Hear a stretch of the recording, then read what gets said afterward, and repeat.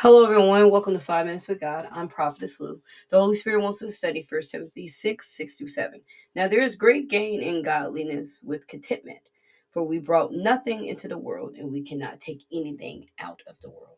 Every day, we must be content and grateful. And sometimes that's hard to do, to be honest, because we all have wants and desires, and we are in this era where we want more and more, and so much more is being created. It's hard to settle on so little, and it's hard to say I'm content with what I have because life can offer so much. So how do we go from wanting more and needing more? We have to understand that the Bible tells us to be content.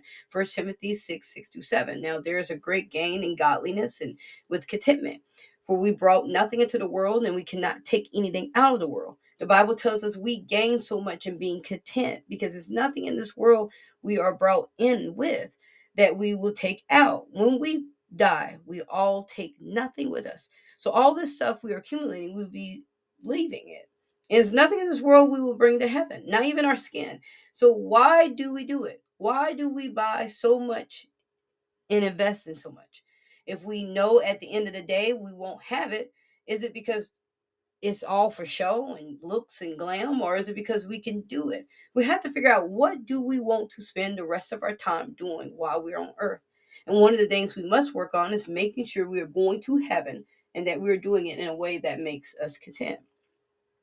Psalms 34:10, the young lion suffers want and hunger, but those who seek the Lord lack no good thing. Excuse me. When we seek the Lord, we won't lack no good thing. When we apply ourselves to God, meaning reading our word, meditating, fasting, all those things help us connect with God. When we put all ourselves in the into being dedicated and devoted to God, it's nothing we won't need because we are taking our time and investing it in Him. God loves for us to take our time and commune with Him. He loves when we say, "This is what I want to do with my time," which is being consumed by Him. And when we apply that time to devoting to His Word and trying to understand what He's speaking to us, we will gain, because every day He is speaking unto us something different, something new, but it's up to us to be willing vessels waiting to be poured into. As long as we are focused on getting everything and doing everything else, He can't pour. But when we sit in His presence and we wait for Him, He will pour into a willing vessel. Psalms 37, 3 through 5. Trust in the Lord and do good, dwell in the land and befriend faithfulness. Delight yourself in the Lord, and He will give you the desires of your heart. Commit your way to the Lord and trust in Him, and He will act. Again, this is just confirms what the Holy Spirit is speaking to us today. When we commit our way to the Lord, He will give us the desires of our heart. And when we do this, we will trust more in Him. We will rely on Him because we know His faithfulness is everlasting and it never stops. The Holy Spirit wants us to rely on His trust, rely on His faithfulness, rely on His commitment to us and not the commitment to the world. The enemy wants us to rely on the material things of the world, but the Holy Spirit wants us to be content with His presence, with His love. And when we are fully devoted on the Holy Spirit, we will start to become content with just the things of the Spirit. Let's pray.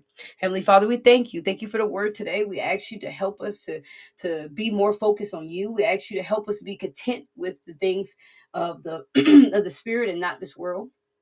Father God, help us devote more of ourselves to you. Father God, help us to sit still and be willing vessels for you to pour into. Help us to hear you, Father God. Give us ears to hear and eyes to see.